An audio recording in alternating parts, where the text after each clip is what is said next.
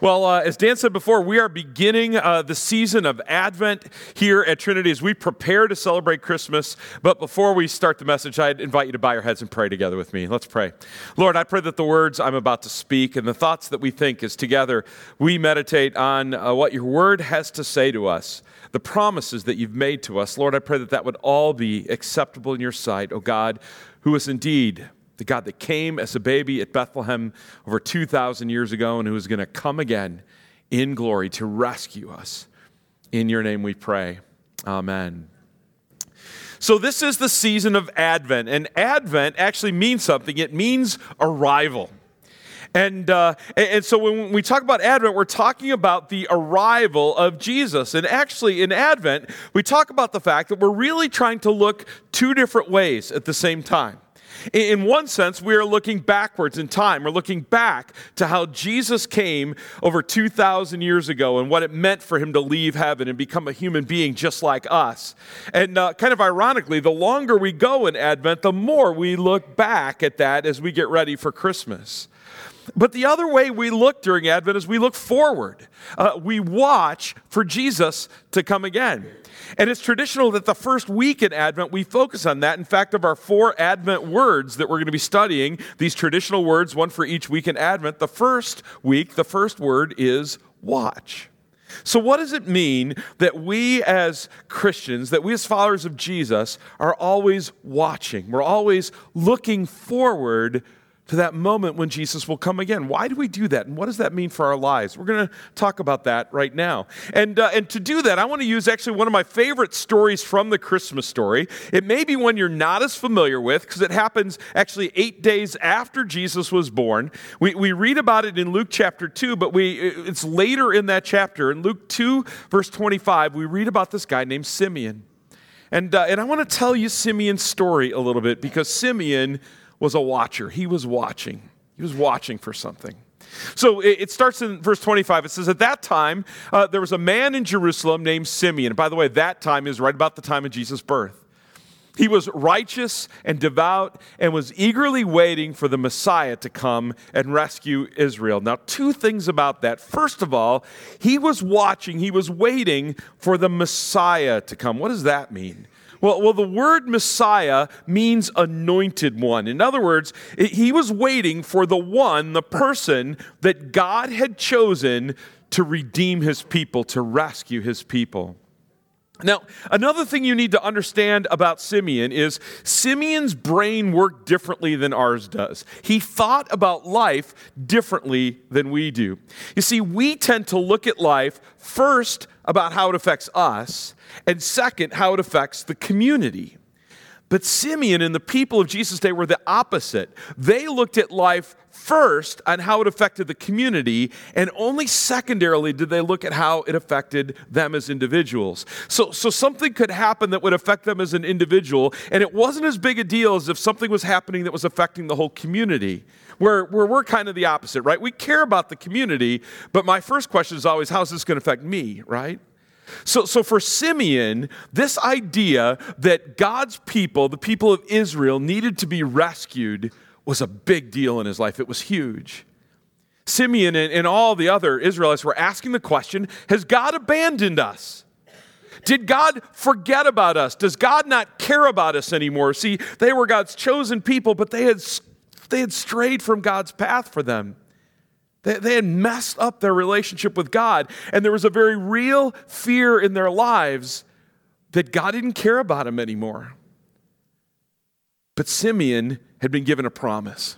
And in verse 26, it goes on to say this, the Holy Spirit was upon him and had revealed to him that he would not die until he had seen the Lord's Messiah. In other words, the Holy Spirit, we're not sure how this happened, whether it was a vision or a dream or whether he heard God's voice or whether it's just something that he kind of instinctively knew was from God.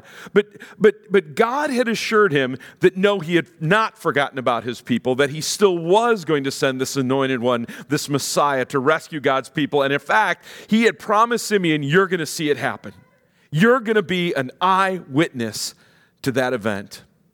And that was an amazing promise for Simeon. Now, Again, let me set the scene. It's 8 days after Jesus has been born in Bethlehem. And that morning, Simeon gets up, and he had no idea at first anyway that this was going to be the day that changed his whole life. But we're told this in verse 27, that day the Spirit led him to the temple. And we don't, again, know what that looked like. Did he just kind of go for a walk and all of a sudden he ended up at the temple? He's like, whoa, how did I get here? I wasn't really paying attention. Or did God's Spirit speak to him and say, I need you in the temple today, Simeon. You need to get there. Or was it just kind of this urge where he knew he had to be there? But however the Holy Spirit was speaking to him and working through him, Simeon was in tune enough with that Spirit that he was ready for that message. And he knew he needed to be at the temple that day. Now, I want you to think about Simeon for a minute because, see, the tendency in this story is to see him as some kind of weird special guy that just hung out at the temple all the time. But he was just a normal guy like you and me. He had a job. We think he was actually one of the paid priests there in the temple area. He had family. He had friends. He had a community he was a part of. He had stuff to do. He had the same worries and cares that you and I have. He probably got sick and got colds just like we do. He worried about his grandkids just like those of us that have grandkids do, you know. And so he was just kind of a normal guy except for one thing. Every day he was kind of looking and waiting to see this promise that God had made to him fulfilled. And finally that day came. He's there at the temple like the Holy Spirit had urged. And verse 27 into 28, we're told this. So when Mary and Joseph came to present the baby Jesus to the Lord as the law required, Simeon was there. You see, there was a tradition in Jesus' day that if you were close enough to Jerusalem, when you had a firstborn child, you were supposed to go to the temple on their 8th day. And there in the temple, you were supposed to present that child to the Lord. Now, for people that lived up in Nazareth where Jesus' family was originally from, that really wasn't practical because it was a long way to the temple. But Mary and Joseph aren't in Nazareth, remember? Because of the census, they're actually in Bethlehem when Jesus is born, which is about 5 miles from the temple. And so they hopped in their car, and it was a quick 20-minute drive. No, that's not right. But it was only maybe an hour and a half walk. And so they got up that 8th day and they said, this is it. We're going to the temple. We can do this. And they show up at the temple with Jesus, and Simeon is there waiting for him. And we're told about this moment where Simeon realizes that baby is the Messiah. That baby is the fulfillment of God's promise.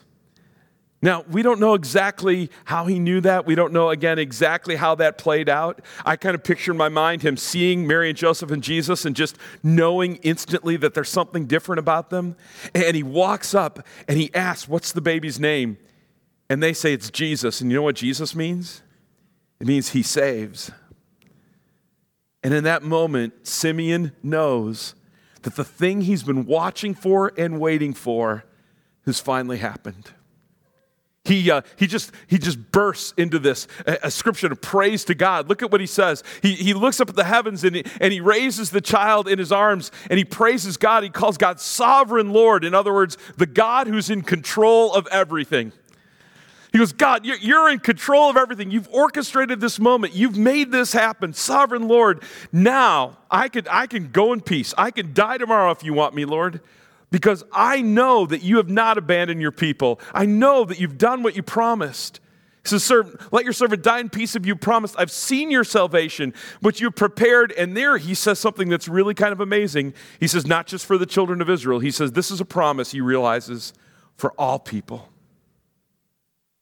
A promise for all people. A light to shine in the darkness of our lives, he says. He's a light to reveal God to the nations and the glory of your people, Israel. It's an amazing story. But what does that story mean for us? What can we learn from that story as we sit here in the beginning of Advent 2017? And we're talking about what it means to be people who watch. Well, first of all, one thing you need to know beyond a doubt is that God has made you a promise too. Just like he made to Simeon, God has made you a promise. And the promise that God has made to you is that no matter what is going on in your life, no matter what burden it is you bear, no matter what brokenness there is in your life, God is going to come again. That baby Jesus that came 2,000 years ago and died on a cross for your sins and rose again to conquer sin and death, that God is going to come again. We just finished this series called This Is Us, and we were looking at all these stories from the book of Acts. But one story we skipped over right at the beginning is Jesus has risen from the dead. He's appeared to his disciples, and now he gathers them outside the city. And all of a sudden, we're told that he ascends into heaven. And the disciples, they're just kind of standing there like this. I mean, they are. They're like, what just happened? Where did Jesus go? What's that about? And we're told these angels appear next to them, and they go, men of Israel, why are you standing there staring up into the sky? And then they say this, they make this promise. They say, Jesus has been taken from you into heaven, but someday he will return from heaven in the same way that you saw him go. And later, one of those disciples, a guy named John, would write the book of Revelation, and in it he would talk about how that promise was for all of us. That promise that Jesus is going to come again is for all of us. He said this, he who is the faithful witness, he's talking about Jesus, to all these things says, yes, I am coming soon. And then you can almost hear the hope in John's voice as he adds these words, Amen. Come, Lord Jesus. Now, back to Simeon for a minute. What did the fulfillment of that promise mean to him? In that moment, when he's holding the baby in his arms, what did that mean to him? Well, what it meant to him was freedom. It meant in that moment, he had been set free from everything that worried him, that all that he struggled with, from his doubts, from his fears. The coming of Jesus meant that was all fixed by God. And folks, it means the same thing for you and for me. A good friend of mine, 3 years ago, lost his son on Thanksgiving morning.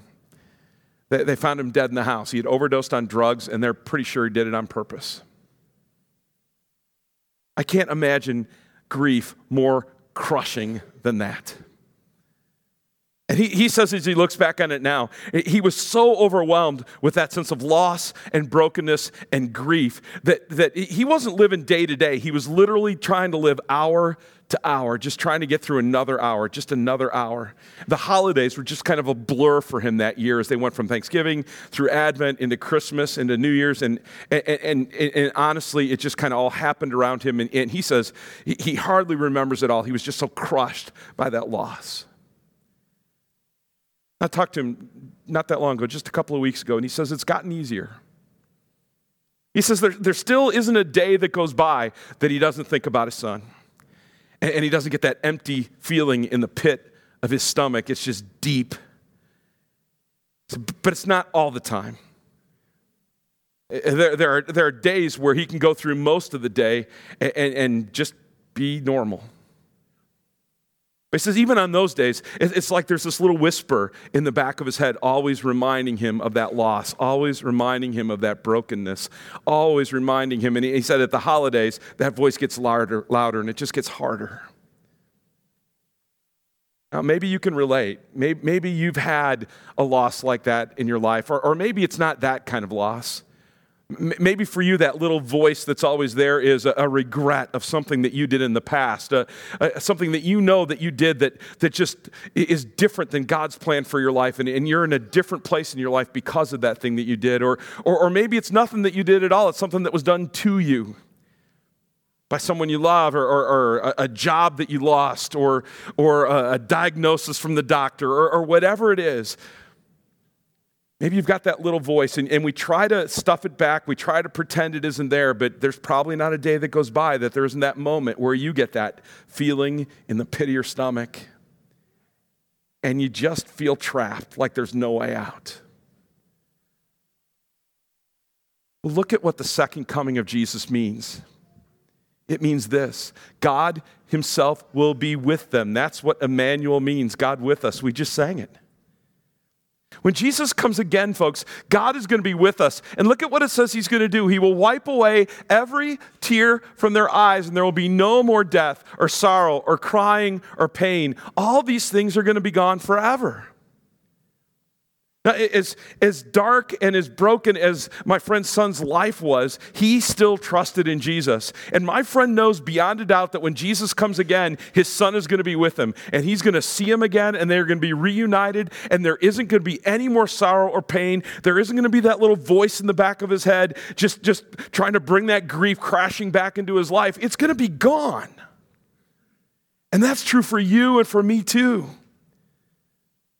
Folks, the promise that God has made to us is Jesus has not abandoned us. He is with us in our brokenness and in our struggle. And one day he's going to come again, and that brokenness, whatever it is that stops you from living the full life that God has planned for you, it's going to be gone. That's his promise. Isn't that amazing? That's a promise worth watching out for, isn't it? And one last time, back to Simeon. So, do you think that there were days, and not every day, but do you think there were days when Simeon went through a whole day and didn't think about that promise from God even once? You know, a day where he just got up in the morning and had to get right to work, and it was a busy day, and problems he didn't anticipate, and he just went from thing to thing to thing to thing, and he put his head on the pillow, exhausted that night, and didn't even realize that he had spent the whole day not watching for that Messiah that God had promised. I don't know. Maybe there were days like that for him. Maybe not. But I know there are days like that for me, right? I know that there are days where my calendar is so packed, I'm just going from thing to thing, and I am not watching for Jesus to come again. I am not looking forward to that day with anticipation. And, I got things to scratch off my task list, and I got places I got to be, and my day starts early and ends late sometimes. And I guarantee you that there are whole days when I forget to watch for Jesus to come again, to remember the promise that God has made to me, that he loves me, and he's got a plan for me, and he's going to come rescue me. And guess what? It gets even harder during the holidays, doesn't it? Because there are presents to buy and get wrapped, and there are cookies to be made, and meals to be planned, and decorations to put up. How many of you are going to try to put your tree up today or something like that, right? There's stuff to do, and there's holiday parties to go to, whether you want to go to them or not, right? And if anything, at the one time of year where maybe we should be watching even more for the next coming of Jesus, we're distracted even more and we watch even less. And so here's my challenge to you this Advent season. We got 4 weekends till Christmas, folks. Here's my challenge to you. Every day, find a minute where you can take your eyes off your everyday life and watch. And look up and remember that Jesus is coming again. Now, here's just some really practical ways to do that. One of them is, Dan, let's see how they do. All right, let's see how you got them trained. All right, ready? What's this? Good job. Way to go, right? We have these take-it homes that we put out there for you. Well, during Advent, there's something special about them. They have 5 daily devotions every week for you to use to help you watch, to help you in the midst of the hectic pace of your daily life in this holiday season. Take a minute to step back and focus on God's promises for you. There's 5 devotions in here. You get Saturday off, and we know you're going to be here on Sunday anyway, So there are 5 ways for you in a week to step back and to watch. And by the way, if you want these electronically, you can do that on our website. You can sign up to get them emailed to you all the time, not just during Advent. But maybe that's not for you. Maybe you'd rather try something different. Maybe you remember last summer, we encouraged you to get this Bible app, right, on your phone and use it to read the Bible regularly. Well, this week, just to see, I went and I looked, and I went to the reading plans, and I put in the word Advent in the search, and there were like 60 different reading plans for Advent. You know, whether it's just leading you through the Christmas story in Matthew and in Luke, or reading you through some of the Old Testament prophecies that Jesus fulfilled when he came. There's lots of different ways. So pick one of those and just spend a little bit of time in God's Word every day, and that will help you take your eyes off your struggles and watch for Jesus to come again. Or maybe you're not much of a reader. You'd like something a little more visual. How about an Advent wreath? An Advent wreath is pretty simple. It's just 4 candles. Doesn't really matter what color they are, although if you want to be traditional, find some purple or blue ones and throw one pink one in there for week 3. That's the Rejoice week.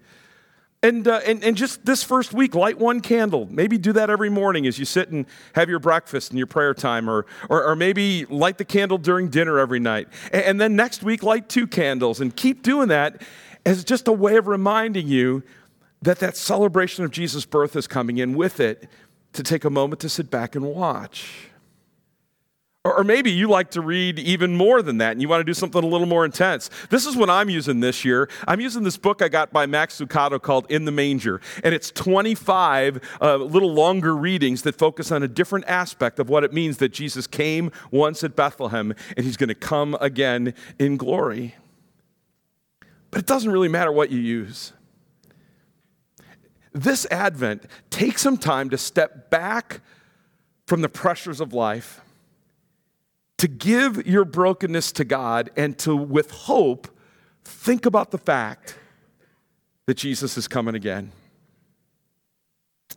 Did any of you go see the eclipse this year?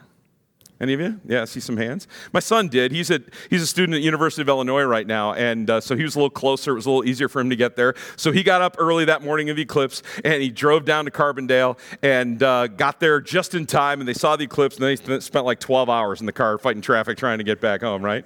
But I asked him, I said, was it worth it? He's like, yeah, it was. It was cool.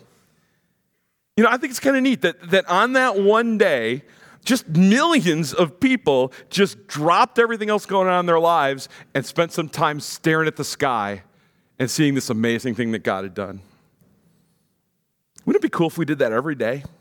I mean, you know, not 12 hours in traffic and all that kind of stuff. But if every day we just took a minute to remember that we belong to God, that He loves us, that He sent His Son Jesus for us, and that Jesus went to the cross to pay the price for our sins. And that Jesus rose from the dead on the 3rd day to conquer sin and death for us. And yeah, we live in a dark world and messed up things happen. And there's brokenness and pain and guilt and grief in our lives. But those are only temporary. Because Jesus is going to come again. And everything that gives us sorrow or pain or struggle is going to be gone. That's what we're watching for. That's what we're waiting for. And we live in that hope every day. Let's pray about that together. Lord, thank you for the gift of your love in Jesus. And thank you that He left the joys of heaven to come be one of us, to be a baby born at Bethlehem, and then to be a person that was hung on a criminal's cross to pay the price for our sins, and then to rise from the dead, to forever conquer death and anything else that would seek to pull the joy and the hope and the life out of us. But Lord, I want to admit to you today that all too often I forget about that. I mean, I know it's there. I know you love me. I know I've got your promises. But I can go through a whole day without even thinking about the fact that you've promised you're going to come again. And that you are going to wipe away every tear, and there's going to be no more sorrow and no more pain, no more struggles, no more darkness, only light and joy and life in you. Lord, thank you for that gift. And Lord, I pray that this Advent, we would each take a few minutes every day to watch and to wait and to trust that you are going to come again.